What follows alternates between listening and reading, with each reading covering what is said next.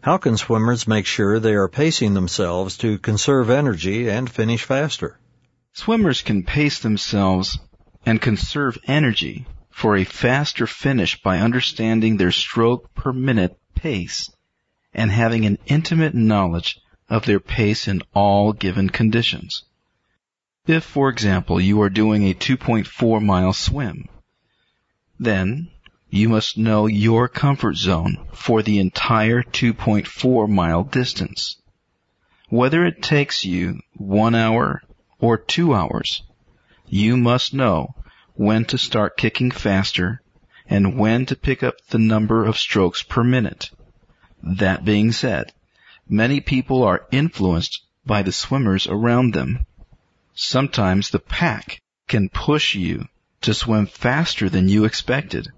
On the other hand, the pack can also influence you to swim slower than you expected.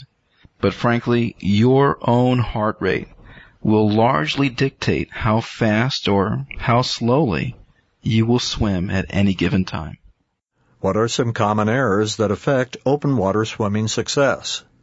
Some common errors that affect open water swimming success are largely based on where you train.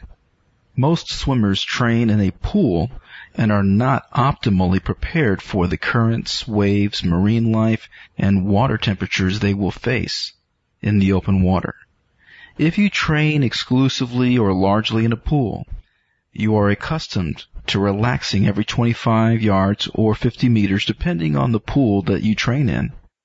When you do flip turns in a pool, there is less stress on your lower back and a brief respite in your arms. This just doesn't happen in the open water.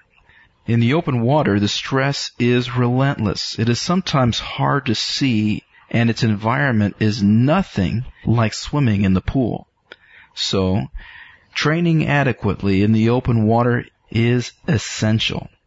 Another mistake that newcomers make is a lack of redundancy.